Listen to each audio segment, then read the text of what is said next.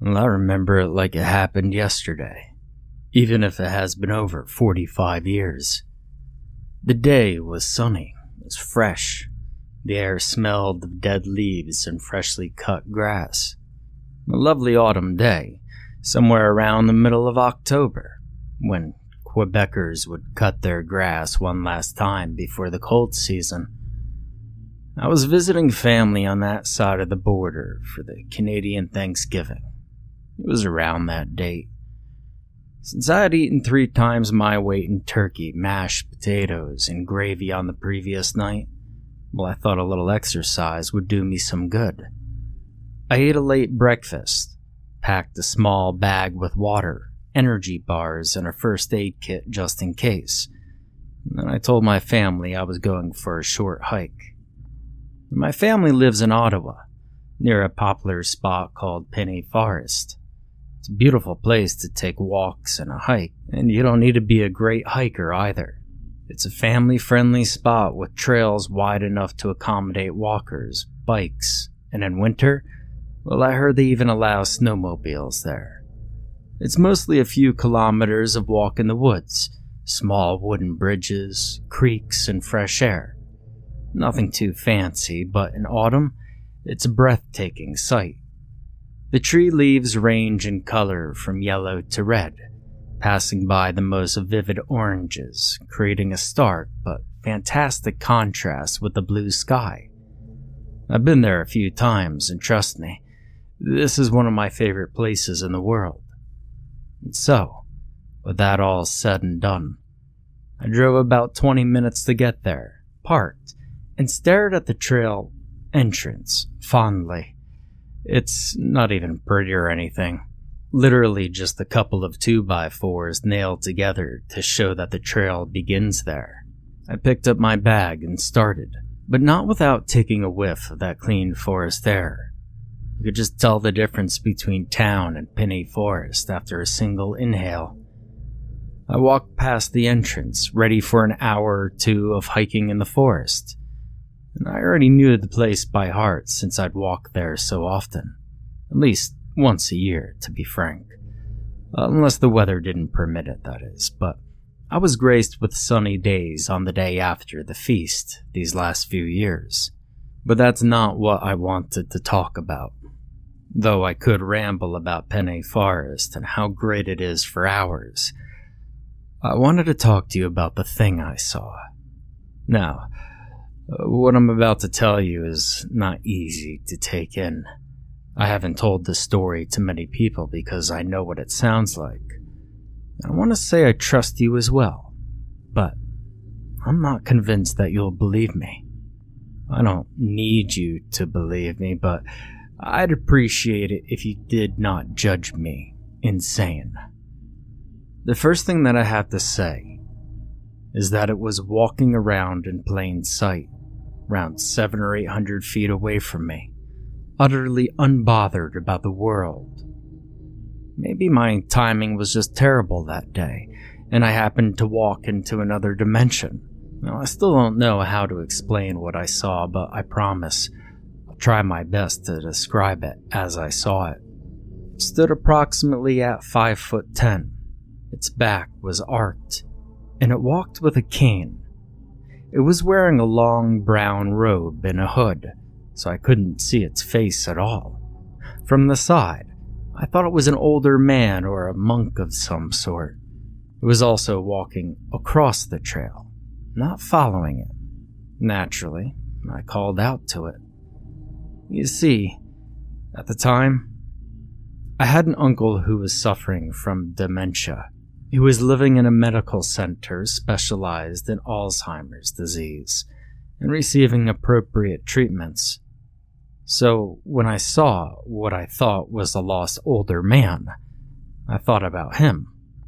I wanted to help, so I called out to it, but it flatly ignored me and kept walking across the damn trail. If I left him to his own device, I feared that he would get lost in the forest and die. Pinhea might not be the thickest, densest forest, but you could still get lost, especially if you're a frail old man with degenerative brain disease. As I said, he was still a bit of a distance from me, so my eyes just, saw something they could believe in. They could believe an older man got lost in the forest. But they were not ready for what I was about to see. My breakfast was light, so I broke into a small jog to close the distance. About 200 to 250 meters, so it wasn't going to take me more than a minute to get to him. But the closer I got, the more I thought my eyes were betraying me. First, it wasn't walking, and it certainly wasn't holding a cane. Also, it wasn't wearing a hood and long brown robe. I stopped at about 100 feet and blinked a few times, convinced that my eyes were playing tricks on me. But they weren't. There was a limb sticking out of that old man's chest, and it was dragging it forward. Crack, crack, thump. The sound it made as it walked was leagues away from what a human would sound like. First, the rear limb straightened, bones cracking until they reached the position they wanted. Then, the limb from the chest stretched and stabbed the ground ahead of the creature, who then dragged itself a foot or two before repeating the same process. Crack, crack, thump. I didn't even know if that sound was bones, and I can't call the straightening limbs legs because they looked nothing like that. What I thought to be a robe looked like an excess of skin and weight falling from the creature's bony backside, which covered most of its body. Think of someone who weighs 600 pounds and loses weight real fast. That kind of excess skin. As I got closer, I also realized the rear limbs looked like inverted legs, with knees bending backward and cracking monstrously as the limbs stretched, probably due to that excess of skin and fat tissue around its body. I could also see the anatomy of its spine in vivid detail as I got closer, every thoracic vertebra protruding from the skin like tiny, disgusting spikes. Every time the creature dragged itself forward, I was sure the spine would break the skin. I could see the veins through the overstretched beige-brown skin there. I'm also calling it skin, but it didn't look like human skin at all. It looked thick and dry. It had cracks, and the area around the backbones was the entire opposite, looking smooth and thin and easy to break. I didn't know how something like that could be alive. I couldn't even hear it breathe. Did it even breathe? One thing for sure, it couldn't hear me. I'd called out to it earlier, and it didn't even stop its death march towards its destination. It just kept dragging itself forward. I bet it didn't even feel my presence as I stared at it in disbelief. I became the protagonist of a horror movie for a second, and I did something idiotic. I walked around and I stood right in front of it, wanting to see its face, wanting to know if that thing was somehow human, and if it indeed needed help. It didn't sound like it was in pain, but hell, it looked like it was in pain. Maybe it was the whole dragging itself forward with one limb and then cracking of the others. But nothing happened. I stood in front of the thing, looking for a head, looking for a face, and it did nothing. It even kept walking forward, either expecting me to move away or planning to move at the last second to avoid me. I stared into what I thought was a hood before, but what I saw left me even more perplexed. Nothing. I saw nothing. All I found was a bunch of folds into that disgusting, dry, cracked, thick skin. No eyes, no nose, no mouth, no ears or antenna. Nothing. I couldn't even possibly tell if it was its ass or its goddamn head. The thing looked like nothing I'd ever seen before, whether human or animal. I was so confused about this existence that I started to think someone was playing a prank on me.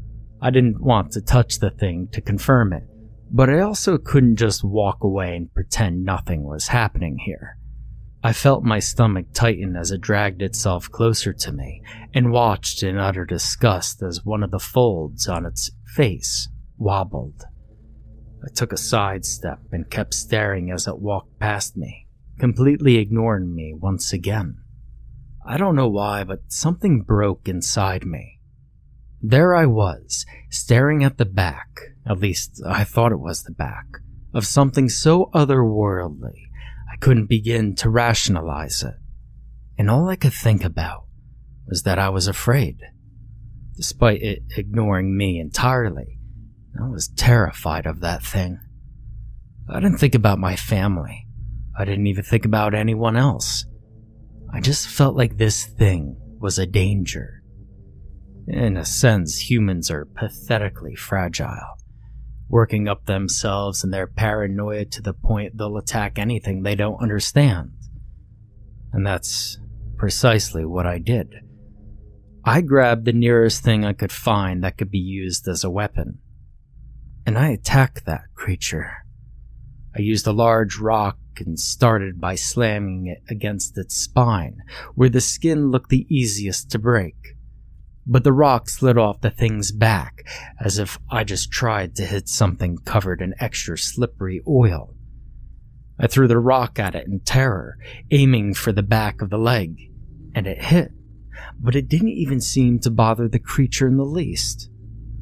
It did not even stop to look at me, and it wasn't only because of the lack of eyes, but it was still acting as if I wasn't even there.